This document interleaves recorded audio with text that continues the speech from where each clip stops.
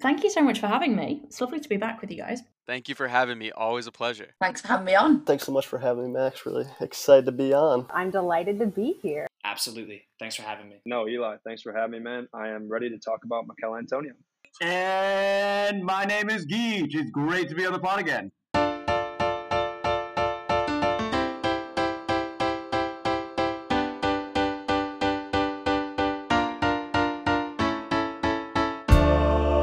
Welcome to Footy Fellas. Welcome To Footy Fellas.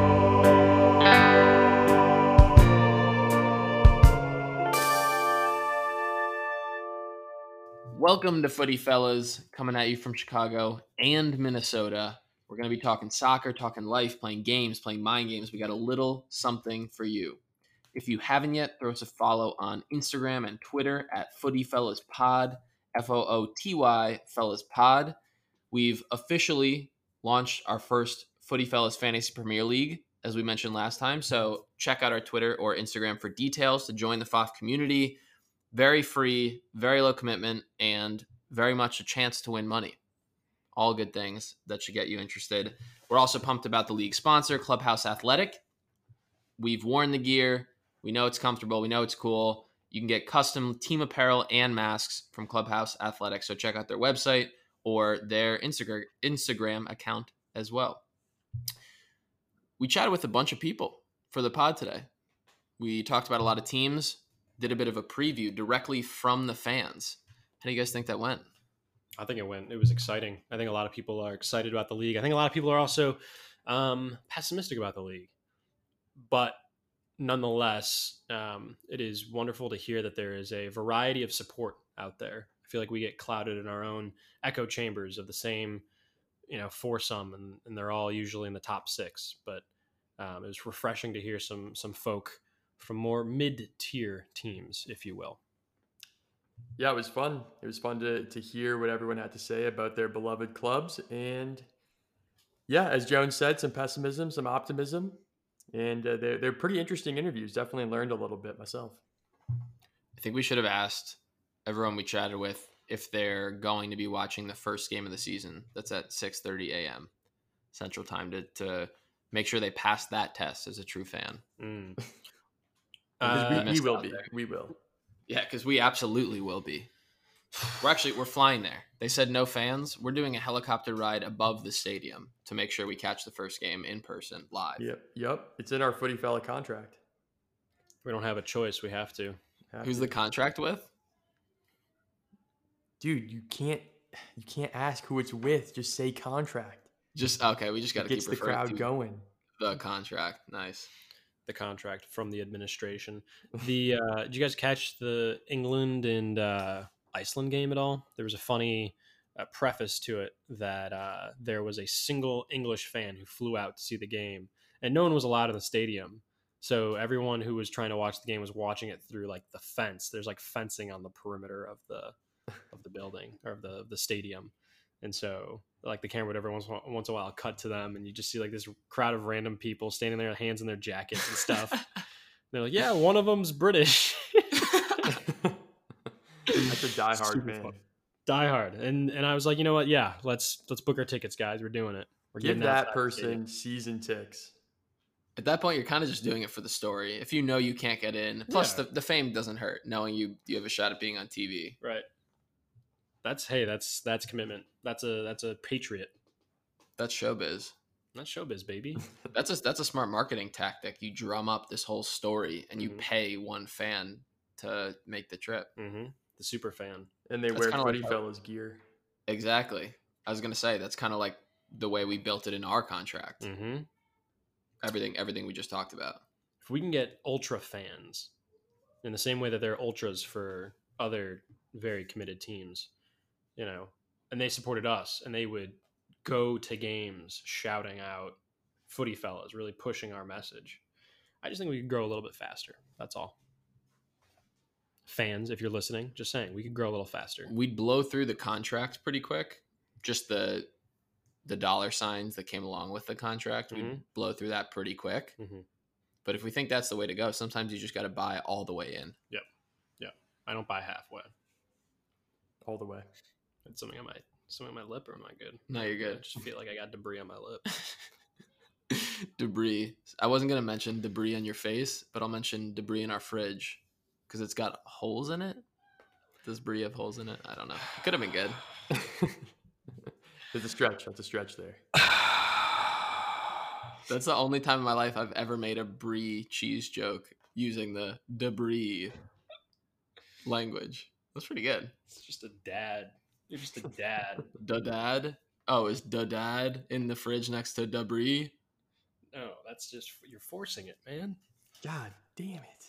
We did already have a couple of leagues start. Both the Women's Super League in England started this weekend, and the NWSL has also picked back up after their tournament. So a couple of leagues have started. Obviously, a lot of excitement there as well. Because we're doing the Fantasy Premier League and because we know a lot more fans personally that are hardcore supporters of clubs in the Premier League and the Men's Premier League, that's who we chatted with. And Icy, let's go to you first. I'm going to throw it your way. Tell us a little bit about who you chatted and how it went before we dive into it. Yeah, absolutely. So I spoke with first Kelsey. She is a Liverpool fan like myself. Very fun speaking with her. She is optimistic for the season. And then I spoke with Helen, who has been a twice now guest on our podcast, all the way from Manchester, England. Spoke with her about her club team, which is Newcastle. Very interesting talking with her. She is now pessimistic. She's one of the pessimistic folks that we talked to about this coming season. She doesn't think Newcastle is going to perform very well. She fears that they might be relegated. And you should definitely listen to our full interview to hear why she's so pessimistic and why she really does not like the direction Newcastle is going. I'm excited. I captured a couple other thoughts. I grabbed some time with Hannah, also from the Women's Soccer Show. And she is a Sheffield United fan through and through since childhood. So and from physical locality. So she inherently, supersedes anything that we feel or say, I suppose. That's not fair, but she loved the fact that last season went so well, and is optimistic that the team will still find a way to subvert other opponents' expectations, and that they might still be able to hold on to a mid-table to upper mid-table positioning. I also chatted with Teddy, a high school friend who is a Wolves fan, and was a little worried that Wolves weren't going to be reinforcing a team that could use some depth. That said, their recording took place a day or two before they pulled the trigger on a young Portuguese player, and they seem to be in the hunt for a couple more. So we'll see if his predictions are to come true.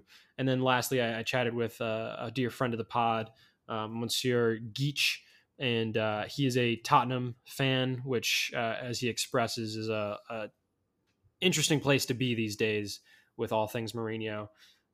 He's feeling decent about the upcoming year, but I think the Tottenham project is not something to be evaluated in a year by year basis, but so much as where they can be in the next couple. Lastly, Eli, chatted with Jack, an Everton fan.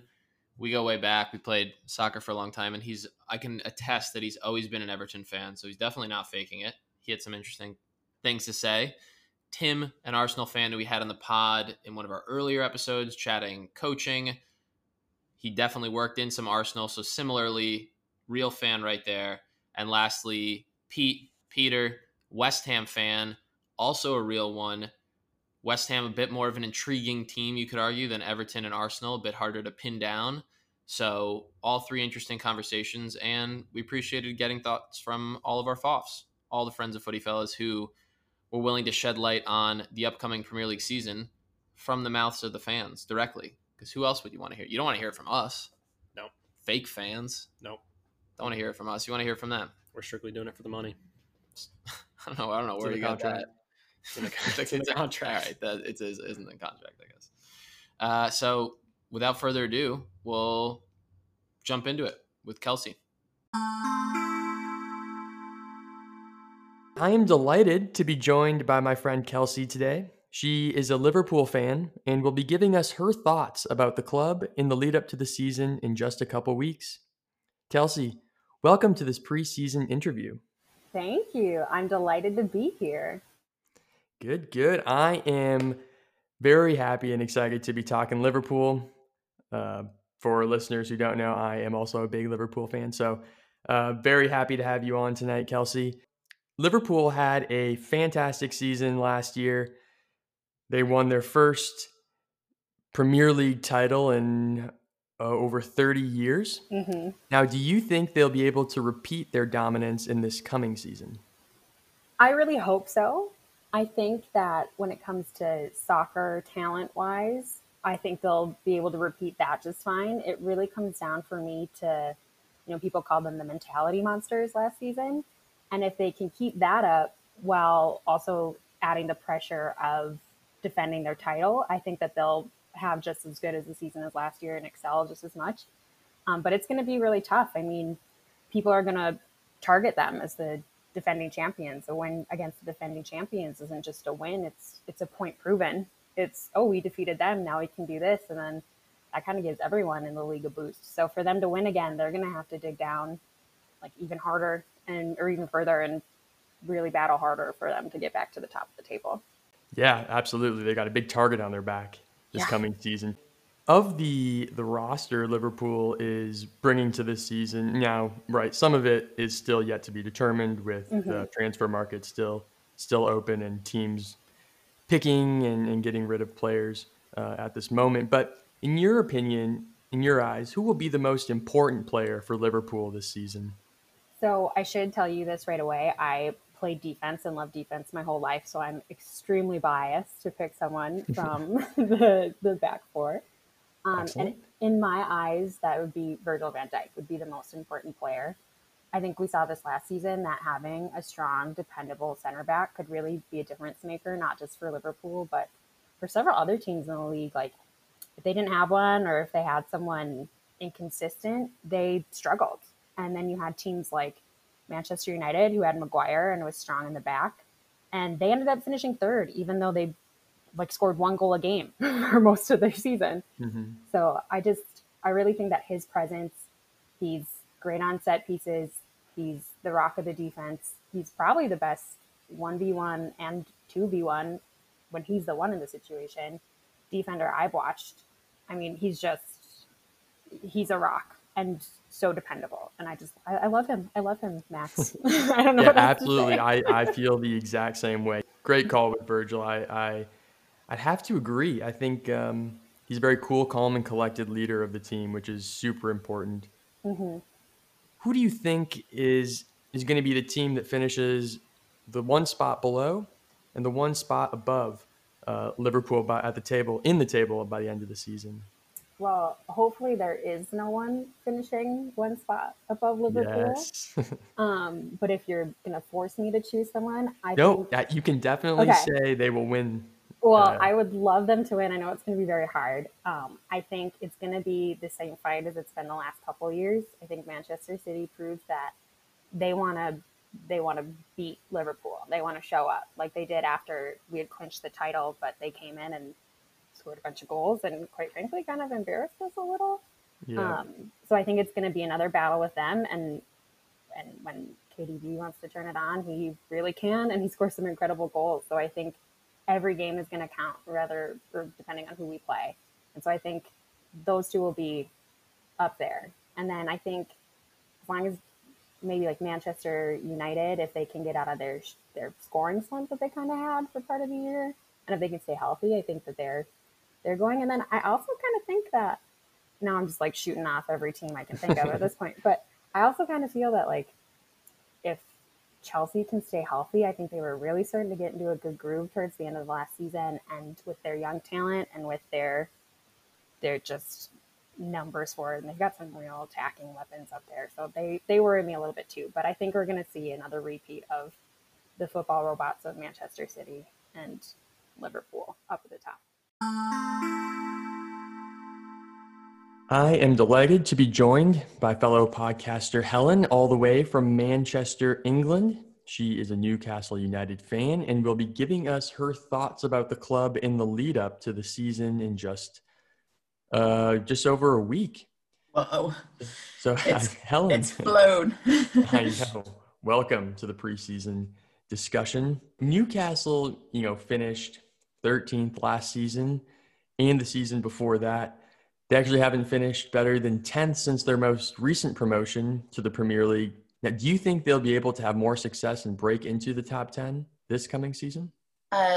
Absolutely not. Categorically, no. I think if you're new to the Premier League and you're looking for a club to support and you have a penchant for the ludicrous, then Newcastle United is your team. We're the sort of team that will lose 5-0 against Leicester and then beat Manchester United the week after. Like, to put it in perspective, since 2010, we've played Chelsea 18 times in the Premier League, and they've won the league, the Champions League, Europa League in that time. And of those 18 fixtures, they've beaten us 6 times.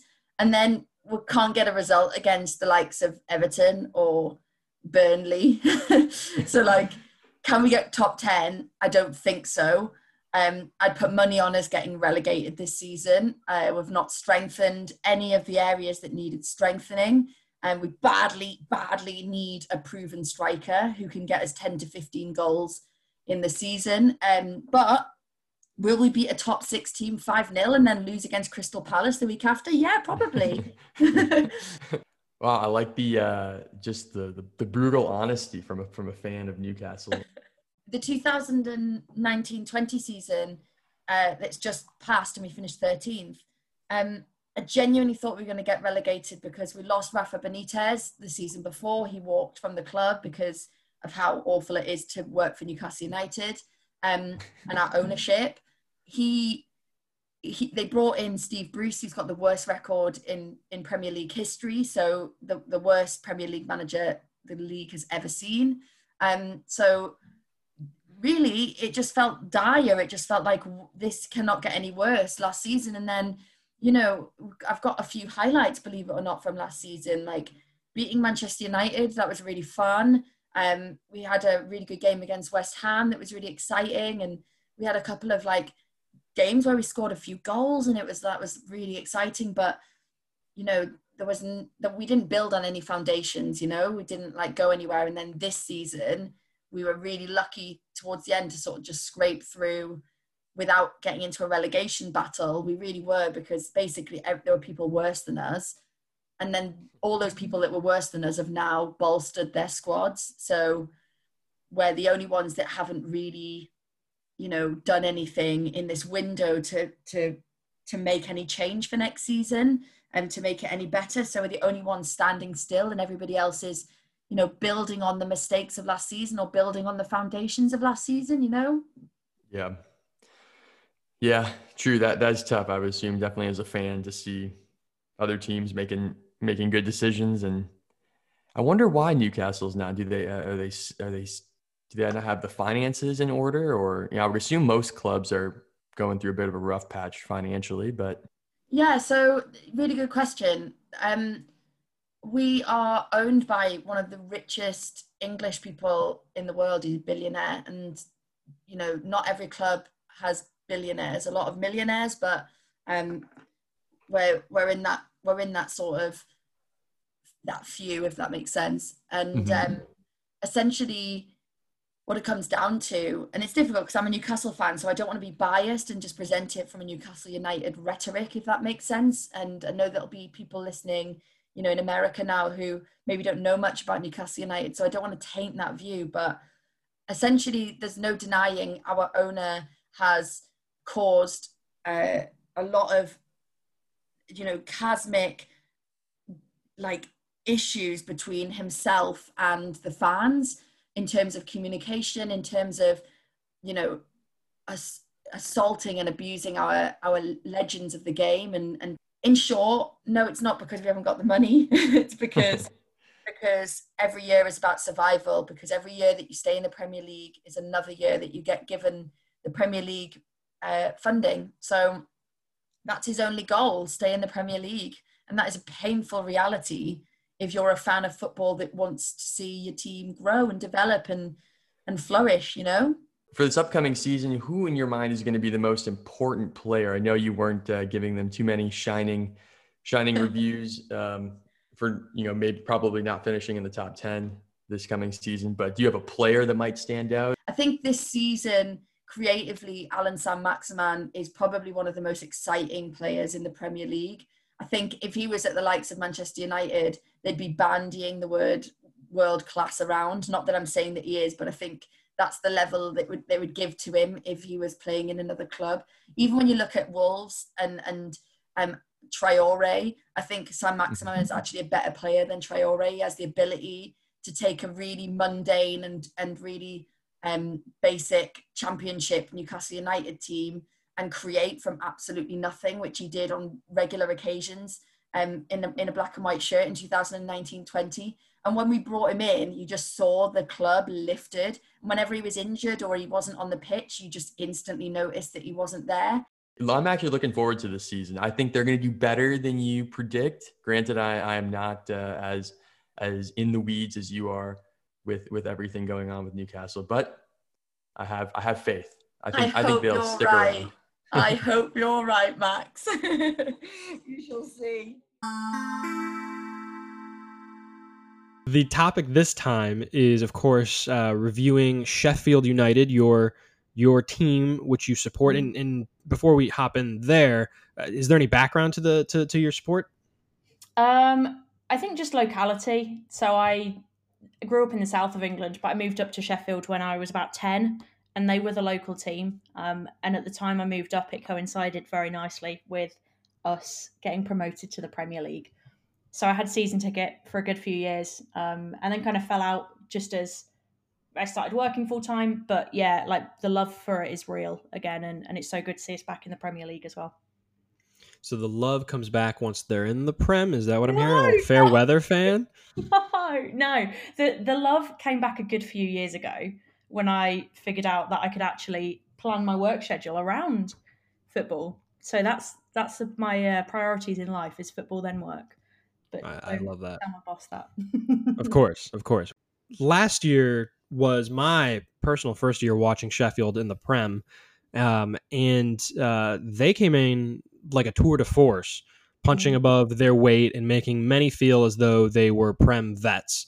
Post-COVID break, lockdown, whatever we'll call it, hiatus, they lost their steam and fell from like a top 6 position and then into 9th.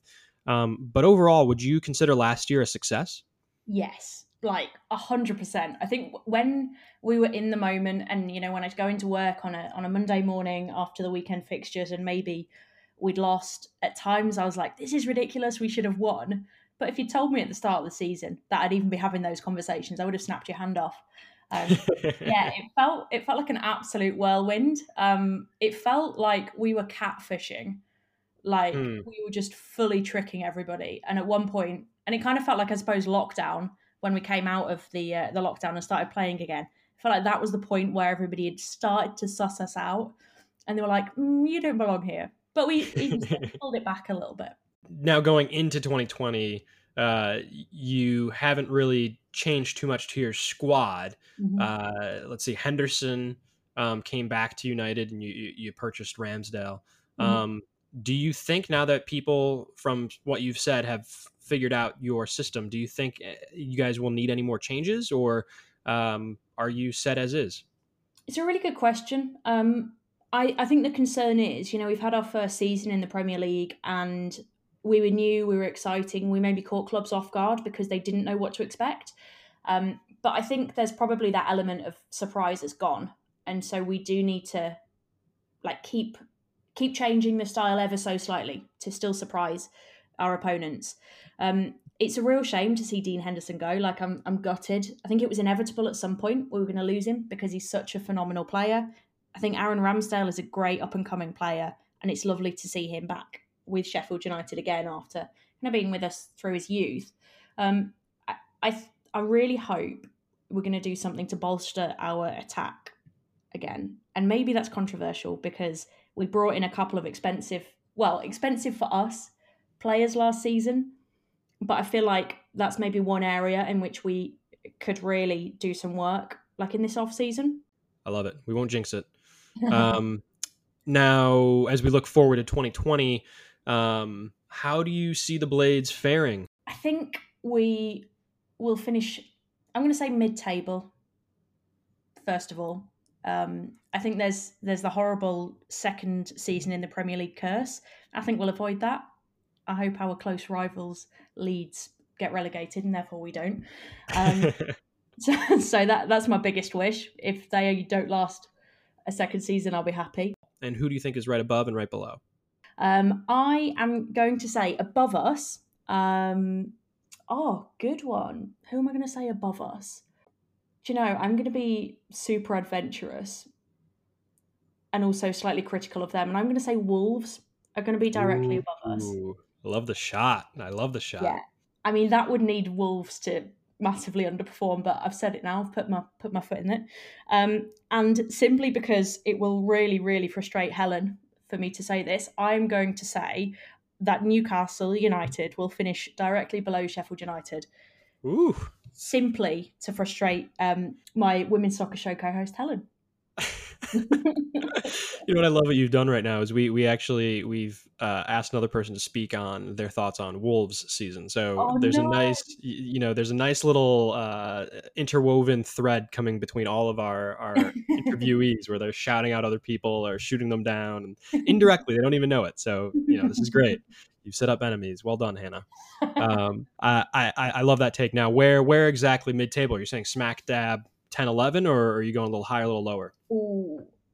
Okay, I'm going to say 9th again because I would be over the moon, first of all, with another top 10 finish, I think, in our second season. And I think that's achievable. Fingers crossed and knocking on wood that maybe you guys make it into Europe. Oh, how great would that be? Thank you so much. Fingers crossed that didn't jinx it. We're very excited to have Mr. Teddy Ely on the pod. Teddy is a diehard Wolves fan. Teddy, welcome to the pod. Yeah, thanks so much for having me, Max. Really excited to be on. Teddy, I think the first question that we always have to cover is really how you kind of chose Wolves of all teams to throw your weight behind. Definitely was, as you're all aware, February break 2011, and I flipped on ESPN, and sure enough, Wolves against Manchester United are on. Everyone, of course, has heard of the global brand Manchester United. So honestly, I was probably leaning towards them, and Wolves were in 20th place at the time, and then they miraculously pulled off a 2-1 win to break up Manchester United's undefeated run, I believe. And from then on, I really supported this team from Wolverhampton. I had to look it up on the map, do my research. But ever since then, I've been a big fan. Definitely the back-to-back relegations in 2012, 2013 really hurt. But I've stayed strong, and the reward of the last few seasons have been made it definitely worth it, I would say. Wolves have, in some respects, perhaps exceeded expectations, yet I think you might argue they're kind of competing where they should be. Last year they finished 7th, and more unfortunately edged out of straight into Europe play with Europa League. But how did you feel about last year's 2018-2019 season? Yeah, honestly, it was a tremendous season. We played, I think it's 2019, 2020, real fast, Max, but we played... you're right. Yeah, played 59 games, which is pretty incredible, all the way from Armenia to Northern Ireland with the Europa League run. And just at the end, you saw post-lockdown against Sevilla and Olympiacos. We were just absolutely dead, both physically and mentally. So I think this summer break we just had is really important for us. But we was a tremendous season. Right now, we're at that key point where, we can either fight on and try and push upwards from like, the top 6, start competing with them, or we could kind of fall back more into the, Crystal Palace, Burnley, Everton now competing in, the more mid-table. So I think we really need to get this summer recruitment window right. And yeah, a big month coming up here. Right. What do you think needs to happen for your team to make an ascent into the top 6? Yeah, we've had a couple players out on loan, and Johnny, our starting left wing back, with a long-term ACL injuries out. So we've got about 13 senior players, which has me quite nervous. So I would say we definitely are in need of a right wing back now to replace Matt Doherty. We need I'd say really an attacking midfielder that can help bring the ball up, as right now Neves and Moutinho are a little more deeper lying playmakers. So someone that can kind of take on a man and bring the ball up is pretty essential. We could really use with another center back.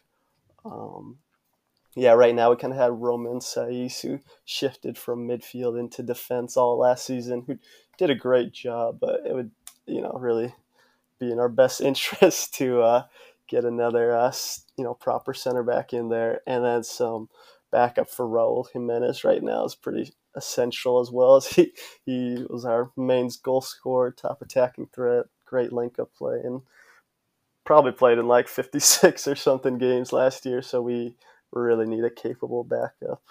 Fortunately, you've been able to hold on to Jimenez, which is, in my estimation, almost the biggest component of that front line that'll hopefully keep you trucking through next year. From I guess 2 perspectives here. One, what is your gut realistic take on just how the transfer season's been going thus far, where you see Wolves netting next year, and then what is your best case optimistic scenario perspective on Wolves' potential outcome? Yeah, I must say, Wolves Twitter is definitely freaking out right now. We like the organization really likes to keep all the new signings on wraps, so we don't really get any rumors at all, which has us feeding off scraps. So we don't really know what's going on in the back. So I can't. Wish I had something more concrete to give, but really hope we get some signings in.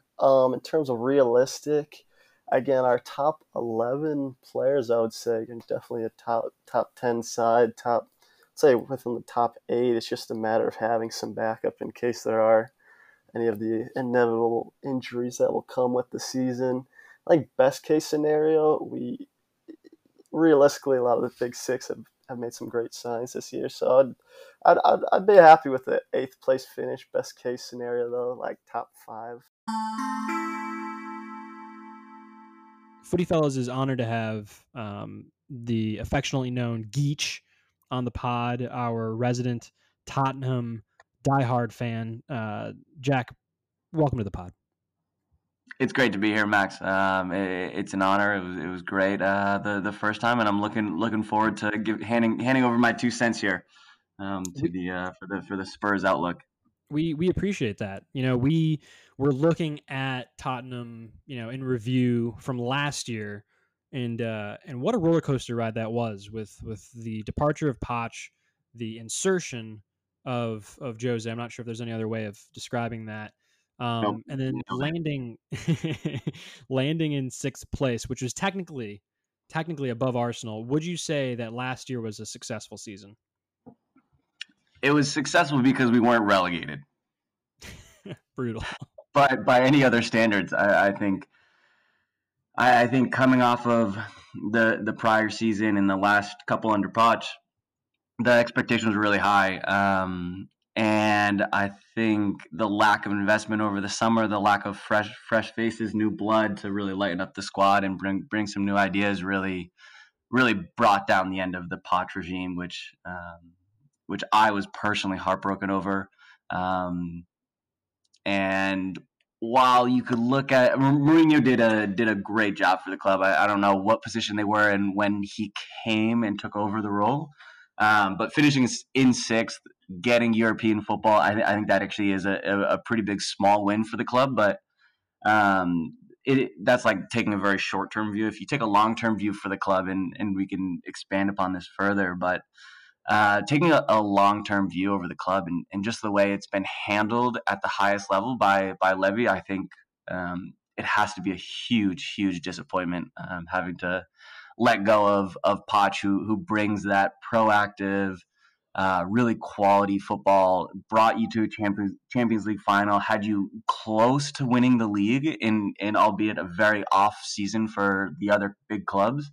But had you in second, another year had you in third. They hadn't had that many top finishes, that many consecutive top finishes, at least in the preceding 5 years. You mentioned how part of his potential, demise, one variable may have been the lack of support in the transfer market.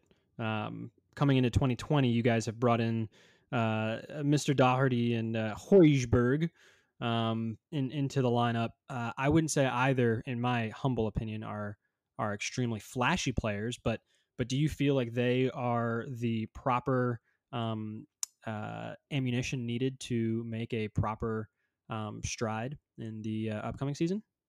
I think it really depends on like what level, what the expectation is from the board. And I mean, looking at a Mourinho squad, I think they're really good pieces, and I think they'll fit in nicely. I definitely think we need a couple more pieces, particularly in the midfield, and someone to give Harry, good old Harry, some support there. But nothing about the signings really nothing about the squad right now makes me think that, like, I wouldn't bet any money right now that Spurs are going to be in the top four unless Mourinho winds back the clock and turns out to be the special one once again. But I don't really see that happening. Nothing about this squad says top four for me. Where then do you see them finishing in the 2021 table? I think with the Mourinho squad, rock bottom's pretty out of the question. I think best case scenario, we squeeze into a fourth, but I think most likely would be stay in that 5-6. I think a real attainable goal would be actually the Europa League, which would be kind of fun, would bring some life to the squad if they can rally behind that objective. Can I get you to make it a commitment as to whether or not Tottenham will finish above Arsenal? Ooh, wow. Oh man, that's tough. Yeah, let's do it. I'll make a personal Geach commitment to you, Mr. Jones, here on the pod. You guys have heard it here first. Spurs are going to finish above Arsenal this year against all the odds. Wow, incredible! I agree. I hear everything about the the quote unquote top four, if we're going to call the established City, Liverpool, United, and Chelsea spending, if not already pulling in a team that's pretty accomplished. But that said, to your point, I think there is a lot of there's a lot of room for exciting games between Arsenal and Leicester, and especially Tottenham, who does have some talent, although it got a little run over last year. Right.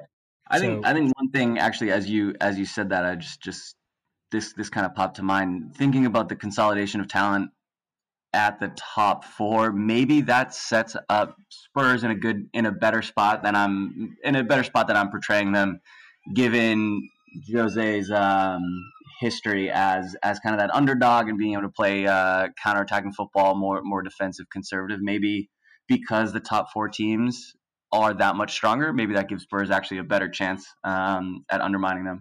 That's a great take. I don't know if I would give Levy that much credit. I'd be curious how that thought plays out over the course of the season. Jack, you are our first guest on the podcast, our first official guest, and now you're back to talk Everton. Yes. Thank you for having me. Always a pleasure. Of course, you are not only the biggest Everton fan I know, but the only one.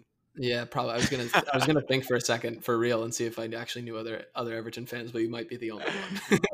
Yeah, I get that a lot. I definitely get that a lot. Well, right now might actually be a decent time to be an Everton fan. You actually texted me earlier and you said got to be on the lookout today because there's some big news, and they've made a couple moves in the transfer market so far. Are you satisfied, would you say, with what Everton has done in the transfer market so far, bringing in Allen and Rodriguez? Yeah, I'm super happy with it. So yeah, there's been a lot of rumors going around about Allen and James, as you mentioned, but also Decore from Watford. I think if we got those three guys, I would be thrilled about what we've done in the transfer market so far. The midfield was definitely our biggest weakness by far last year. So I think bringing in three central midfielders immediately is something that's definitely going to help a ton next season and get rid of that weakness immediately. Yeah, they're kind of overhauling completely the midfield. If they bring in especially all three of these guys and plug them in, that would be a very different looking Everton side this year. Very different looking and a lot better looking, in my opinion. We definitely had a few holes in the center of midfield due to injuries and other things. But yeah, I think bringing these three guys in would definitely shore it up a bit. Fair enough. A rock at the back, however, even though you had some holes, Jordan Pickford, everyone's favorite, very extremely British looking goalie. Do you think Pickford at this point in his career is a top 3 keeper in the league? I honestly don't think so. I think that when he first came to Everton a few years ago, he was showing a lot of potential, a lot of promise. I think last year, especially, he had some games where he'd, make a few great saves and keep us in the game. But he also had a ton of games where he's making mistakes that would, lead to an opposition goal. So I think for him, it's just locking down that consistency before we even, bring him into the top 3 conversation. As of now, and based on last year, I think he's honestly around average in the league. But he has that potential. That's the thing, is he has that X factor that could potentially bring him up to those numbers someday if he does get his consistency right. Feels like Everton has had a couple of players. I mean, Pickford every year, it feels like there's the potential because he makes those big saves, like you mentioned. Even bringing in Keane and Sigurdsson and some others in recent years where you feel like the potential's there and they're either at the beginning of their career or a couple of years into their career, and it hasn't paid off so far. I don't know. Do you feel the same way with some of the players they brought in recently? Completely agree with that. And I think it's, as I just mentioned with Pickford, I think it's been kind of the same issue across the board of just consistency. These are all players that, they can show that potential, and on a given day, they can be top class players, but they just don't have that week in, week out consistency that you need to be pushing for, a European spot in the league. So I think that's something that we definitely look to fix this year and really put all the pieces together for once. Do you think, kind of the ultimate question, do you think that Everton has what it takes to finish in the top 10 or even the top 6 this year? I think top 10 is a must, especially with the players, bringing in the players that we just spoke about, and James, Allen, and Decore. I think top 10 is an absolute must. It's something that I would expect, just, again, fixing that midfield weakness that was glaring last year, but also having Ancelotti at the helm for a full year, and giving him the time he really needs to shape this team and give it a real identity. I think when he was brought in, it was already past halfway through the season. We had a lot of issues, a lot of injuries. So giving him that full year from start to finish to really figure out what this team's all about and to get that identity right, I think will make a big impact. So I think top 10 definitely. And, we'll see what happens. I mean, if people can play to their full potential, maybe we can push for a European spot. I'm not hoping for that, but, it's something that could happen if everything goes right. The league does just genuinely feel from the perspective of someone who's not an Everton fan, but the league feels genuinely more fun when Everton is in the mix, in the mixer for top 6, kind of battling with, usually it's like Arsenal right at the edge or Tottenham, one of those two teams just locked in a race for that fifth, sixth spot. 100%. I think it's interesting because, nowadays we have this traditional top 6 that people always talk about. But it is really interesting when some other teams get mixed up there. Like last year, with Wolves and even Sheffield pushing and Leicester. I think it's really great to see teams that aren't in the traditional top 6 pushing for those spots. So, who knows? Maybe we could be one of the teams in the conversation. We'll just have to see if we can, put all the pieces together. I'll give you the soapbox for 20, 30 seconds since you've been so efficient and precise with your answers so far, Jack. I'll give you the soapbox for 30 seconds. Anything else you're excited about, nervous about, looking forward to generally for the upcoming Premier League season? I mean, with these transfers that I've looked at specifically with Everton in the last week, it sounds really exciting. We've talked about, as Everton fans, the pull that Ancelotti has to bring players in since he arrived, but now we're really seeing it in action. If you're looking at last year at the beginning of the year and past years, bringing in James Rodriguez, a name like that from Real Madrid would not be even a conversation that you'd have. So I think just seeing that pull in action is really exciting for me. But every Premier League season, has its unique identity, and they're all super exciting. And I'm just really ready to get back into it after the the short break we've had. But it's always nice to have games to watch on Saturday and Sunday. So yeah, I'm excited for it. Man, if they get World Cup James, if they can just channel that like month long of James Rodriguez, the best player in the world, and that's what they get for a full season, I think they might crack the top 4. Not to get too crazy on you. Yeah, I mean, he scored at I think he scored every game that he played in at that World Cup. So yeah, I mean, if we could get some sort of flashes of that, I think it'll be pretty exciting for us. Definitely great to have you back, Tim. Dude, if you don't believe that Tim is an Arsenal diehard fan, you can check out episode 14 when we chatted with him last time, because you proved it there with some good clapbacks when our man Ethan Jones was giving you a hard time. This is true. I had to. Which Arsenal player are you most excited about for this upcoming season? I think for me personally, that's a very easy question. That is Ainsley Maitland-Niles. I found that he has always been a player who stood out to me, the way he moves, the way he plays, the way he carries himself. And in the last 6 months, as Arteta took over, he just found this beautiful role tactically as this left wing fullback who in attack is a left winger, and then Aubameyang gets to come middle, but then can still defend. And he's just so good, and he's so young. So I'm excited for him. They have a lot of good young talent these days, and I'm excited that he stands out for you. Mm-hmm. How optimistic are you that Arteta's recent success in these cups, where Arsenal has gone above and beyond, basically taking home some trophies, how confident are you and optimistic are you that that success will carry over to managing the upcoming Premier League season? Well, I definitely think winning is a habit, success is a habit, and winning trophies helps build that sustainably. I think my expectations, or at least my hope for this season, is of course that he can continue the good form of the team, specifically its defensive structure and ability to stay in games for longer periods of time than we did under Unai Emery. But I still think this is a project in the very early days, and if anything, I'm a little nervous that people are maybe adding some pressure to Arteta, where if we struggle at the beginning, people will be like, whoa, but we just won the FA Cup. So I think it's important to be patient.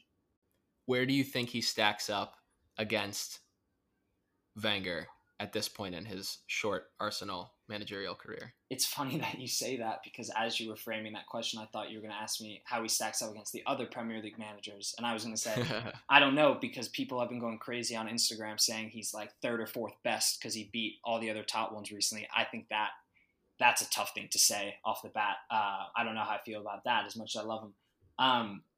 In regards to Wenger, you can't compare 20 plus years of building and creating the club that now Arteta has been running for 6 months.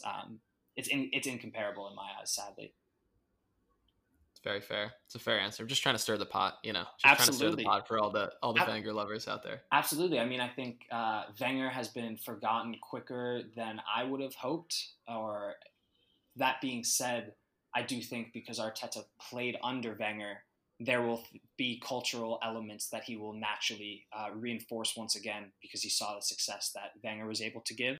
I mean, listen, I love Arteta. I'm excited for him. I really think he understands the human element and the tactical element in a way that Wenger would have. But Arteta is just like, he's got such a different type of fire, as it were, where Wenger, it's like if Wenger yells, something's going wrong. And I think Arteta is not naturally as calm as that, but in a good way. Do you think that Aubameyang will take home the Golden Boot this year?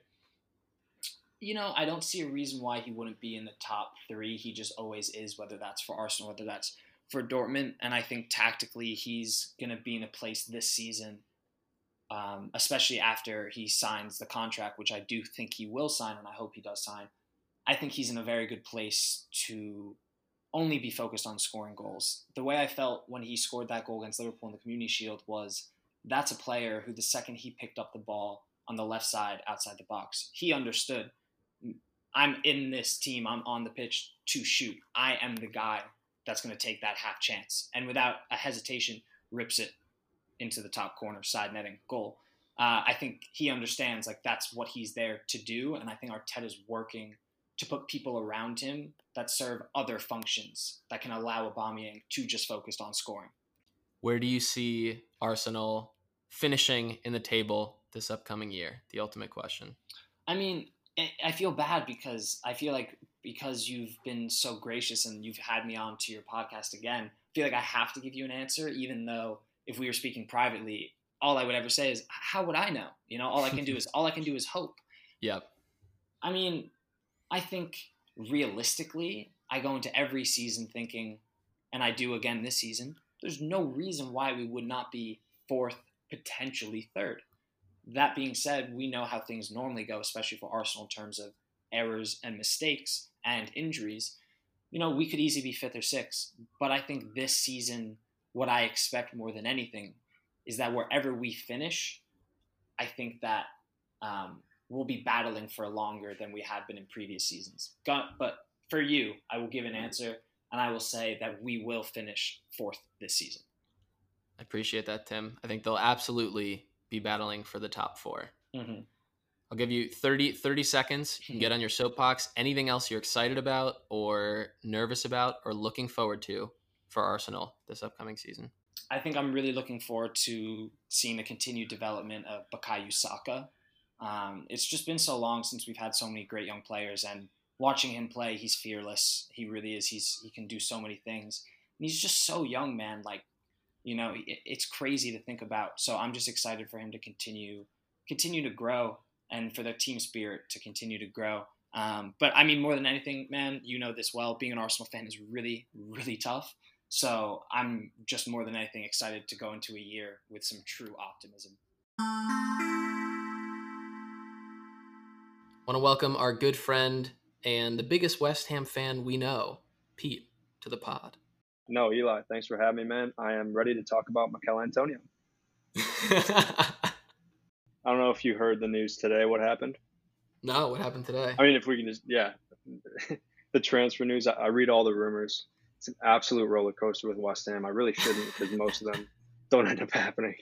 But the big news today was there's a winger that came through our academy named Grady Diangana, and we loaned him out to West Bromwich last season, and he kind of helped them push for promotion, right? And he's supposed to play for us this season, and it just came out in the news that we've agreed to terms with West Brom at about £18 million, I think, something like that, that he'll go there permanently. And he was kind of the one bright spot, at least for me, in the transfer window that I knew we'd have coming through.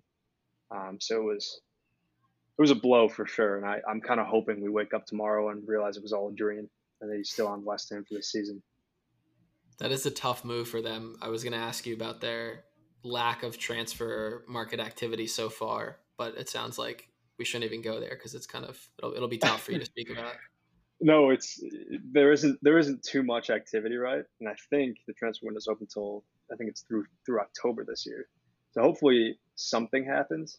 But they made some moves in the January transfer window, brought in a winger, Jared Bowen, and they brought in a central defensive midfielder, Thomas Souček, as well. So those two signings have done fairly well. Souček is really productive in the air, and Bowen takes probably the most shots of anyone in the league almost. I was looking. But really the biggest news, man, is hopefully we keep Declan Rice and he doesn't go to Chelsea. Someone that was a bit more proficient, especially at the end of last year, especially for my fantasy team for maybe 1 week when I was smart enough to pick him up. Mikel Antonio, is he the best player in the league going into this year? 100%. Absolutely. Easily the most underrated pick him up once again. I would really suggest it for your fantasy team. I didn't quite know what the strategy would look like for Moyes, what his plan would be after he took over halfway through the season when Pellegrini was fired.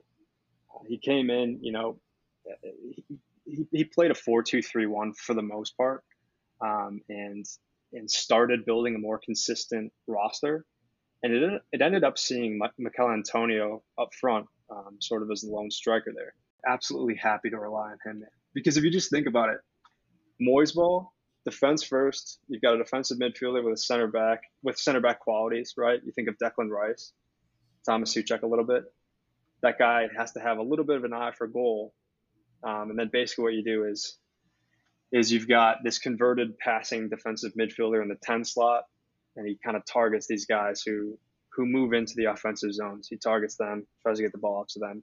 And as soon as they get the ball up there, they tend to shoot. So Mikel Antonio and Jared Bowen had some of the most shots in the league. And you could see us just playing these top 6 teams, kind of classic Moyes, being a little bit defensive, sitting back a little bit, and then just looking to hit them on the counter. Ultimate question, Pete. Where do you see West Ham finishing in the table this upcoming Premier League season? It's a really tough one. I don't expect too much of an improvement from over last season. I would expect them to maybe just avoid the drop zone as well this coming season. Now, let's take note of the fact that you and I are talking on a day where the biggest bright spot in the transfer window could have just gone away, right? Mm-hmm. So I'm feeling a little bit down about our chances and what our squad's going to be looking like. But yeah, I would expect us to kind of narrowly avoid the drop zone next season, if that makes sense. Don't want to be overly optimistic. Now, we finished 10th in the 2018-19 season, and that was probably kind of the peak for us in terms of when things were looking up. We brought in Aller, we brought in Pablo Fornals on the wing, a couple different players. So we were pretty active in the transfer market. Obviously did not know that things would go so awry this last season, and we be firing a manager, bringing in a new one to save us for the second time, and finishing 16th, 5 points above the drop zone. But hey, I mean, at the end of the day, things are looking up. Yarmolenko scored with his right foot in a preseason game against Brentford. That's huge. I'm surprised I didn't see that in the headlines. That's massive. I don't know when the last time he scored with his right was, because everyone should know he always cuts to his left. If we can just fly under the radar just like that, and he can occasionally also use his right foot, things could be better than I'm even saying, Eli. Who knows? I like this. You started with the candidness, the honesty, and we moved into optimism. You're ready. You got me feeling good about West Ham's chances. Yeah, that's because I thought about Mikel Antonio again. If we can just put him at striker, I think it'll be all fine. Massive thanks again to everyone that spoke with us. Even though we loved getting into all those teams, we obviously couldn't include every single team in the Premier League table. Otherwise, you'd be here till midnight, assuming you're starting the episode at around 10-ish, if I'm doing the math right, and we kept doing the 6-minute segments, back of the napkin math. Yep. Anyways, we couldn't get every single team, but there's obviously still some teams near the top we didn't mention, whether it be Man U, Man City, Chelsea, Leicester. There's some teams still trying to find their identity in the middle of the table. Crystal Palace, Southampton, who came on pretty strong at the end of last year, Burnley, Brighton, Aston Villa, and then you got the newbies, the clubs that got promoted from the championship last year, whether it's Fulham, Leeds, West Brom, a lot of teams that deserve to be talked about, and we'll see how the season plays out as it starts next weekend that we just couldn't get to right here. One team in particular that we should probably spend a quick breath on, as I think we all think they are super important. And most importantly, too, keeping this timely, are not playing next week. So that's really helpful, would be Man United. And the fact that they are somewhat active in the marketplace, I think the more keen note to take away from their existence in the league this upcoming season is that they are a team that is challenging for a top 4 spot. They have good momentum coming from 2019. They have a young team with talent that's starting to bubble up, and they are very much in the race that Chelsea has catapulted themselves into too. I think the main note for United going into this next season, they have a lot of promise. They don't have a ton of depth. They have a fast attack. Their defense is a little off-putting. End of the day, main 2 bullets. It's going to be interesting as a United fan to see what happens with De Gea and Henderson, who maintains the first position. Does it fluctuate throughout the year? And second is, will he, won't he, is Sancho coming to join United? I think he is objectively a amazing talent, and any team in the top 4 would be lucky to have him. Sounds like a Love Island sequel. Jadon Sancho, will he or won't he? I think he is looking like a star every time I see him on the field watching the England game. Like, he legitimately looks like a superstar, just playing on his own wing, the way his team is respecting him and giving the ball all the time, the way the defenders are respecting him. I just look at him and I'm thinking to myself watching this game, look, he didn't score in the game, he didn't assist in the game, he didn't do anything like that, but at his age, looking the way he just manifests himself on the field and the way he's effective, like, the dude is objectively a superstar.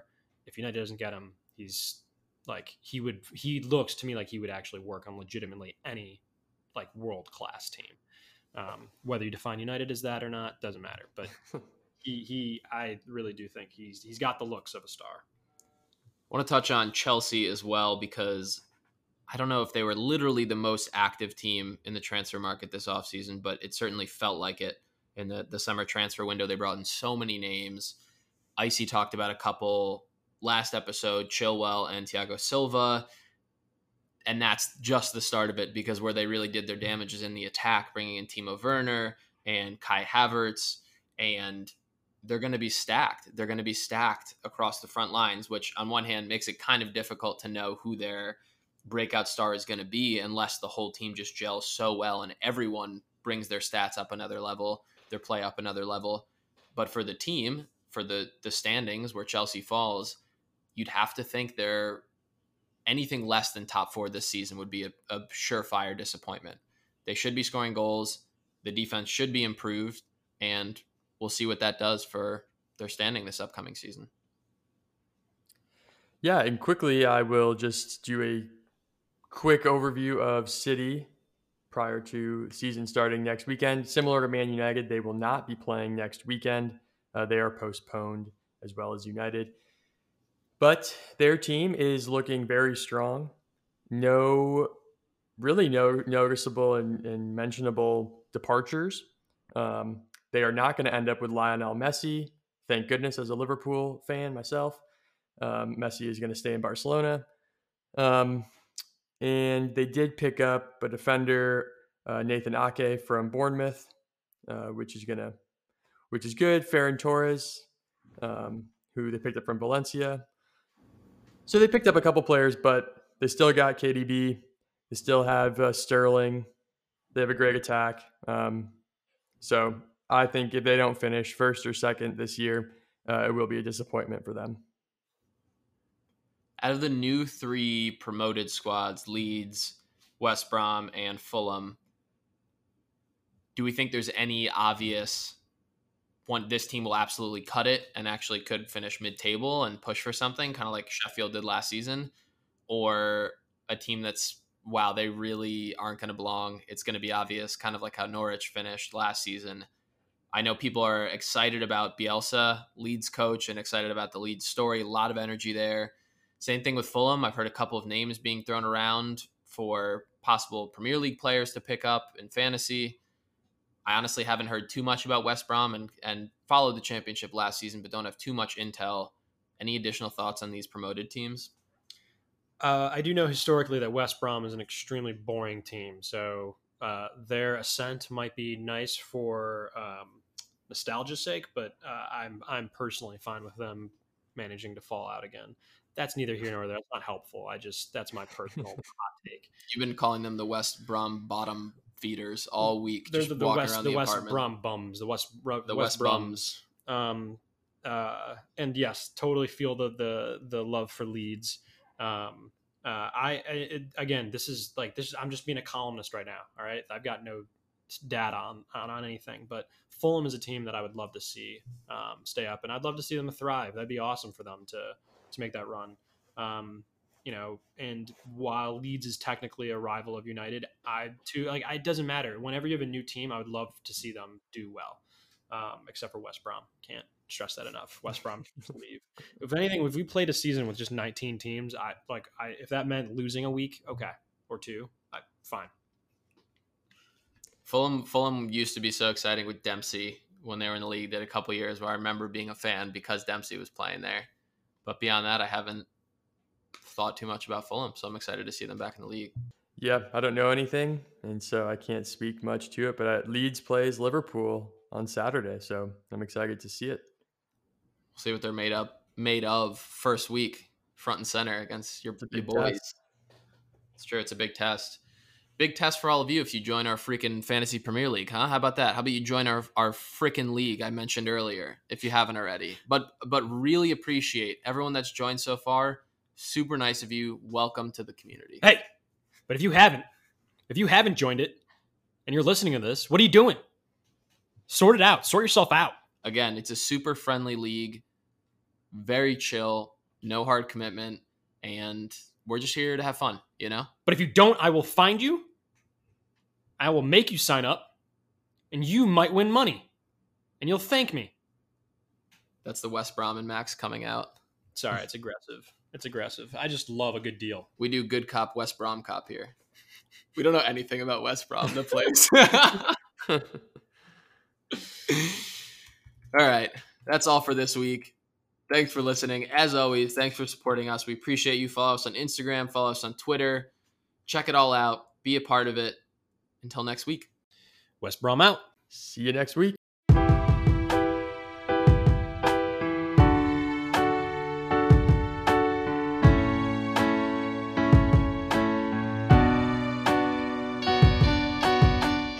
Every minute. Every minute. Every hour. Little Kanye. Breathe.